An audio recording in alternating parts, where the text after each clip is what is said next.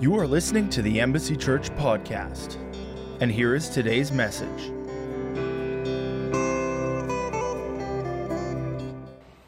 Hey Embassy, Megan gave me the opportunity to share with you what's on my heart, so I am going to relish that opportunity. But first thing I want to do is I just want to pray. God, first I want to thank you for the opportunity that I have just to share your word today. I want to thank you for the opportunities to just know you more and to share my relationship with you and to share what you've been really speaking to me about lately. I pray that as I speak, that what is your word comes across, not necessarily what's my word, but I pray that your heart comes across, not my heart. And Holy Spirit, I pray that you even speak things to people while I'm talking that aren't necessarily what I'm saying, but I give you free rein to move today. Yeah, Holy Spirit, just come. Father God, I pray over the people who are watching this right now. And I say, Holy Spirit, we invite you into our houses. We invite you into our lives. God, mess with what you need to mess with. If we're holding anything in a higher than you, God, show us, help us, move us forward in that direction so that we can be more humble and more open to your spirit and your moving.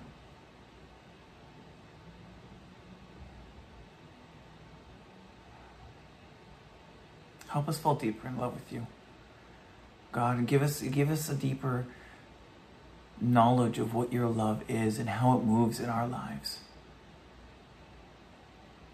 Father God, expand our capacity for more of you so that we can show other people around us more of you.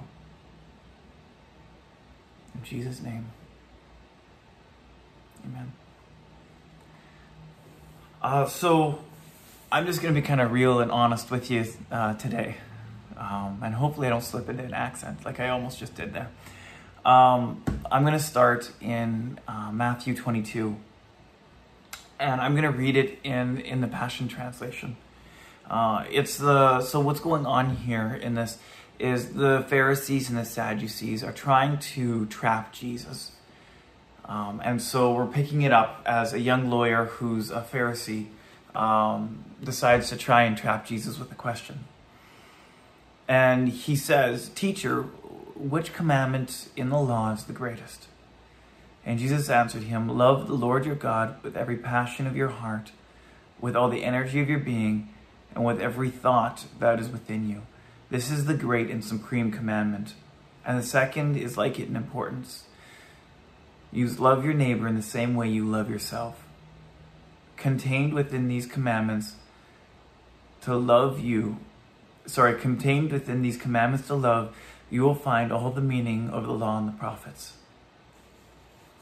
And so these are the verses that I actually take the term the law of love from. And the law of love basically says everything that you do should be based out of love. If I'm going to worship God, it should be based out of because I love God, not for any other reason. We have examples like this all over the Bible. We'll take this first one, for instance, to love the Lord your God with every passion of your heart, with all the energy of your being, and with every thought that's within you. And there are examples of people like this all over the Bible. And the great thing about this is none of those people were perfect. Even though they operated in this aspect of love, none of them were perfect. I look in Daniel. We have this story of this amazing prophet who can interpret dreams and do all sorts of things. But he puts his relationship with God first. And even when the people of the day, when the counselors of the king advised the king to create a law that makes praying evil, and makes praying wrong, he still stands up and prays and says, let's make this work.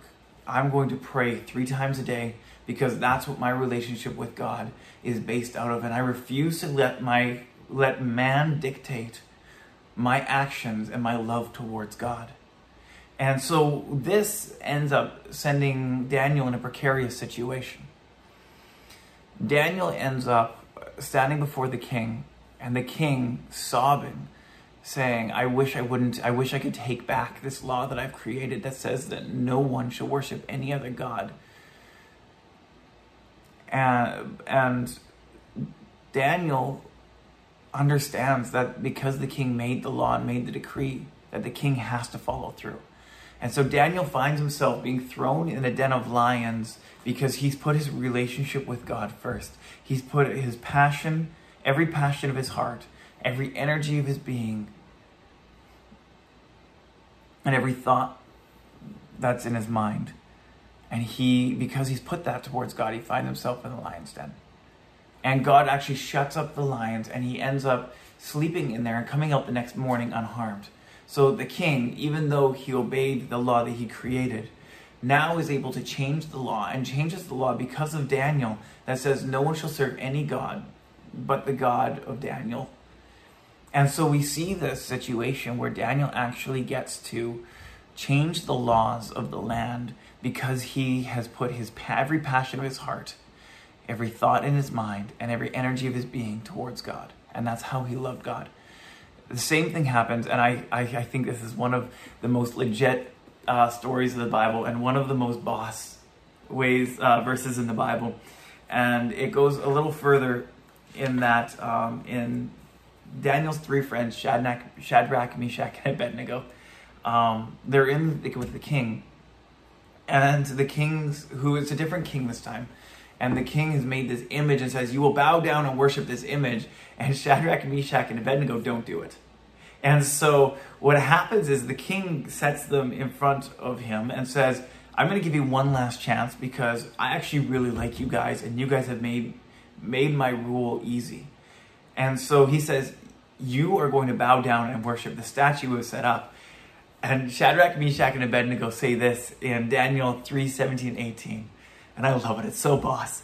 It says, if we're thrown into the blazing furnace, the God we serve is able to deliver us from it, and he will deliver us from your majesty's hands. But, and I love this, even if he doesn't, we want you to know, your majesty, that we won't serve your gods or worship the image of gold you set up. Even if he doesn't. There's a form of surrender in this that says, even if God doesn't save me. So there are a lot of times, so I kind of live, I live check to check sometimes, and sometimes I hear God telling me to do something that makes me have to trust him. And I sit there and I go, do you know what? I'm going to obey God. First and foremost, I will obey God. And if I end up on the street, even if God doesn't come through for me and I can't pay rent, if I end up on the street, I still know that I did the right thing and that God will still take care of me. When I moved to Ontario, I had this temporary place to live, and I had $2,000 in my account for rent and damage deposit, first and last month's rent, which is how they do it in Ontario. And I'm in this worship service, and God tells me to give my $2,000 for rent and first and last month's rent to the person who's leading worship. And I am like terrified. I'm like, hey God, you do realize that my living situation is like temporary till I find a place. And I hear God be like silent, like doesn't say anything. And I'm like, because I find generally when I can't hear God, I haven't obeyed what he's told me last to do. And so I sit there and I'm like, okay, God. I want confirmation for this. I said, if I'm going to give away and risk this much, which to me, and still $2,000 to me is still a lot of money. But if I'm going to risk this much, God, I need you to confirm it. And so I said, if I talk to her and she says that she's short money, then I'm going to, I'll give it to her. And so I walked up to her and I'm like, so I have a weird question for you. And she's like, okay. And I'm like, are you short money by any chance? And she looks at me and she's like, well, I did 3 gigs, worship gigs, and this summer, and they didn't pay me. So I'm short about $2,000, and I'm like, come on, no, I need this $2,000. You weren't supposed to say that. You were supposed to be like, no, I'm fine, I'm great, I'm golden.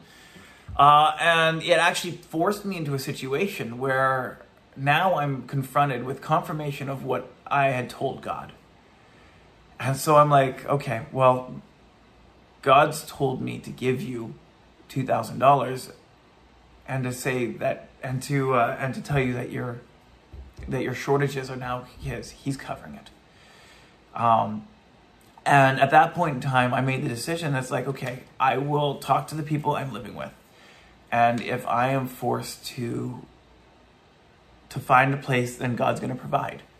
And so that was my mentality in the end. And it was probably one of the hardest things I've done, because I was trusting God that I would have a place to live at the end of the day. But at this point in time, you can't do that kind of thing without saying, God, I'm giving you everything. I'm in a new province. I don't know anybody. I don't have connections to help me out if I'm looking for a place to live. I need you. God, I need you. I need you. I need you. And you have to have that mentality where you love the Lord your God with all your heart, your soul, and your mind, with every passion in your heart, with all the energy in your being, and with every thought in your mind. But if we go a little further along in this, we actually see Jesus say something a little crazy. And I believe he's quoting in Deuteronomy, but he says, but the second commandment is just as important. And it says, you must love your neighbor the same way you love yourself. Now, this statement is dual purpose. The first one is, we have to realize that everything that we do has to have a love component to it. If I'm going to work, there has to be a love component to it. Your work is your mission field. Your work, when you go to work on a daily basis, those people are in relationship with you. I work at a Scott Mission, a homeless shelter here in Toronto. And I go to work, and a couple of the people I work with aren't Christian. I'm lucky to work in a Christian homeless shelter, so a majority of them are, but one of my bosses are not Christian. And she rides us pretty heavy, especially because we're very prophetic. Our team is very prophetic leaning. We have one lady who's like diehard spiritual warfare prophet kind of mentality. One who's very much a teacher, but he's very prophetic lean to him. Like he gets words from God. And then you get me, who I'm more pastoral lean. But I'm very prophetic myself. And so she doesn't understand it. But we have to go in such a way because she's our boss. And every time we go in, we now have this relationship with her where we have to go in saying, she's my boss. And if she tells me not to do something, I have to honor her in such a way that God honors her. Because I have to love my neighbor as I love myself. And if that means that she tells me not to do something, I don't do it. Unless God otherwise tells me that I have to do it. Because we have to obey God, but more than we have to obey men. However, that doesn't mean we do not honor our authority. If God tells me to go pray for someone and she says, don't pray for them, I have to go to God and be like, God, this is what my authority's saying. This is what you're saying. You need to tell me how to do this in such a way and strategically so that I'm honoring my authority and I'm honoring you at the same time. Because the Bible says that we are to honor our authority. Even Jesus, when they were trying to trip him up and they said, hey, here's a coin. Do we give it to God or do we give it to Caesar? And the answer that Jesus gives is so profound. He says, whose image is on the coin? And they said, it's Caesar's. We say, well, give unto Caesar that which is Caesar's. But give unto God that which is God's, because we were made in the image of God. And so to give to Caesar that which is Caesar's, is Caesar wants his taxes. His image is on it, so give it to him. But you are made in the image of God, so give your heart and your life to God, to worship love the Lord your God with every fiber in your being, with all the energy in your being, with all the thoughts in your mind, and with every passion of your heart, because you were made in the image of God. So you should love yourself and love the people around you, because they were also made in the image of God. But make sure that you give yourself to God. That was a side trail. I don't know who that was for. But everything that we do should be based out of love. When we stop sinning, when we go to God and we're like, God, I have this problem in my life. I'm going to use pornography because that's something that I dealt with personally. It's like, God, I've struggled with pornography and I can't get rid of it. When we ask God for help, He's going to help us because He loves us. But we also have to make the decision to say, no, I'm not going to touch that anymore because my lover is God. And as God is my lover, I don't want to hurt Him anymore. I don't want to hurt Him at all. And when we come with that mentality that God and our relationship with God is like a husband and wife relationship, because it is. If you look all through the Bible, you will find that God compares my relationship with Him and God and Christ's relationship with the church as a husband and wife relationship. And if we look at that, we realize that pornography use or that sin is actually affecting our relationship. When I was in film school, they actually adjusted the term pornography to not just dealing with naked people, but they actually said pornography is anything that is not authentic. And so what they were saying was, and enacting, was says, when I'm not authentic and when I'm not being the person who I am, that in itself is pornographic because it's not real, it's not authentic. And that's just kind of a weird subtrail, but we need to be authentic in our relationship with God. We can have, when we sit there and we're like, hey, no to, if I was to sit there and say, hey, you need to stop watching pornography, but I've got a pornography problem and I have that hypocrisy in my life. We cannot live that way. We cannot live that inauthentic life because the hypocrisy inside of us drives us deeper away from connection. And all Jesus wants is connection with us. He wants us to love Him. He wants to love us. He wants us to feel the love that we deserve, because a lot of us don't understand how that works. We don't understand how much Jesus loves us. When we read 1 Corinthians 13, we're reading a love letter saying, look, this is who I am for you. This is who I am. I am kind. I am patient. I'm just going to read this here for you. In 1 Corinthians 13, this is how Christ loves us. Love is large and incredibly impatient. It is gentle and consistently kind to all. It refuses to be jealous when blessings come to someone else. Love does not brag about one's achievements nor inflate its own importance. Love does not traffic in shame and disrespect, nor selfishly seeks its own honor. Love is not easily irritated or to take offense. Love joyfully celebrates honesty and finds no delight in what is wrong. Love is a safe place of shelter, for it never stops believing the best for others. Love never takes failure as defeat, for it never gives up. Jesus never gave up for you. When Adam and Eve fell, God spent 6,000 years setting up a moment that Jesus could die to save us.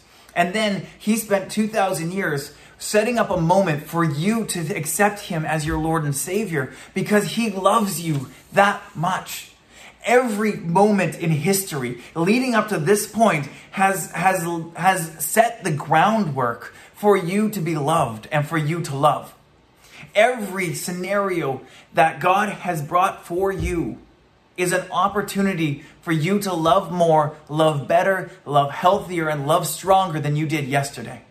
And so when I sit here in Matthew 22 and I say to love the Lord your God with every passion in your heart, with every energy in your being, with every thought in your mind, and that you are to love your neighbor as yourself, we are talking about actually fulfilling the call that God has for your life. Yes, you are called to make disciples. You are called and given the authority to cast out demons, raise the dead, preach the good news to the poor. You have been called and anointed and commissioned to do this, but this comes out of love. It doesn't come out of a desire for greatness, because the Bible says that you who serve are those who are greatest in the kingdom. And if you want to be great, if that's the desire in your heart, learn humility. Learn how to bring yourself under authority and honor the people above you and honor the people below you. This lady in my workplace, she's an amazing woman. She's not Christian, but she's an amazing woman, and she's given her life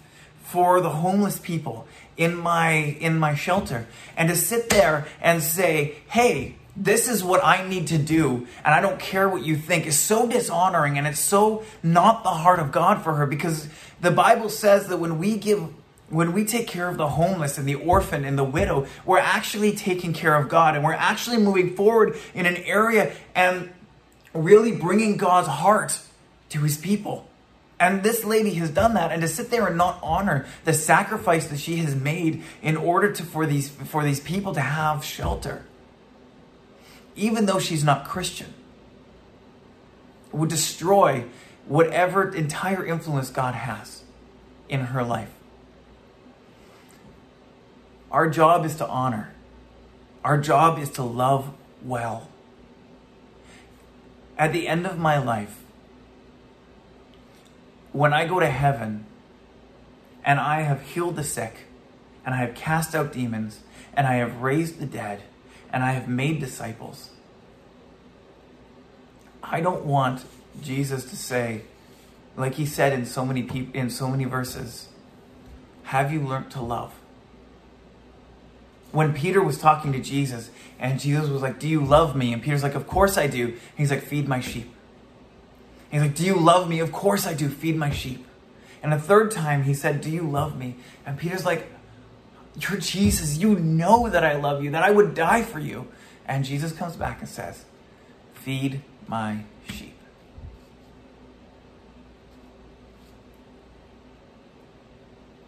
We have an opportunity to love all around us by feeding each other, by finding someone in need and helping them, by finding someone who it's their birthday and buying them a present, giving them a card. Everything that we do should be done from the law of love. Everything. Father God, I just lift up these people to you. I lift up all of us from Embassy Church to you. And we say, Holy Spirit, have your way. Teach us to love. Teach us your heart.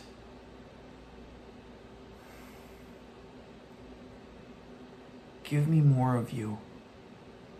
God, show me areas of my life where I'm not loving well. Help me to fix it. Help me to put you first. Help me to put your people first. Help me to love the people around me in such a way that they can't deny you. In your word, God, you said that they would know us by our love. They would know we were your disciples by our love. So God, show us how to love better. Show us pure love. Love free from selfish ambition. Show us your heart. I want to read the rest of 1 Corinthians 13 to you. In verse 8, it says, "Love never stops loving. It extends beyond the gift of prophecy, which ultimately will fade away. It is more enduring than tongues, which will one day fall silent. Love remains long after words of knowledge are forgotten. Our present knowledge and our prophecies are but partial, but when love's perfection arrives, the partial will fade away." When I was a child, I spoke about childish matters. For I saw like a child, and I reasoned like a child. But the day came when I matured, and I set away my childish ways.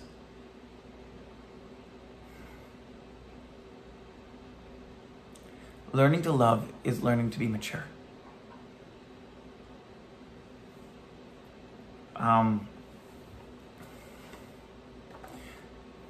The Christians who are mature are the ones who know how to love well. And this doesn't mean being gushy and letting everything go. That's not love. The Bible says that whom the Lord loves, the Lord disciplines. So love doesn't always feel good. Love confronts, but it always confronts for connection. And it always confronts and leaves the person feeling better than they did before. That's what love is. When we're childish, we don't fight for love, we don't fight for connection.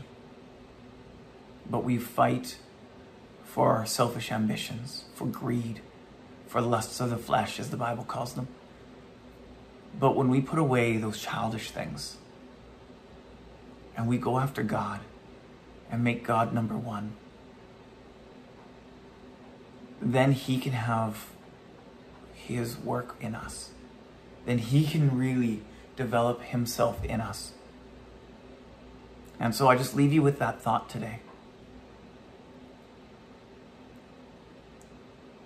Love the Lord your God with all the energy in your being, with all the passion in your heart, with every thought in your mind. And remember to love your neighbors as yourself. Love your friends as yourself. Even love your enemies. And pray for them. All right? I love you. Have an amazing day. You're awesome. Love you guys. For more information about Embassy Church, visit our website at embassychurch.ca.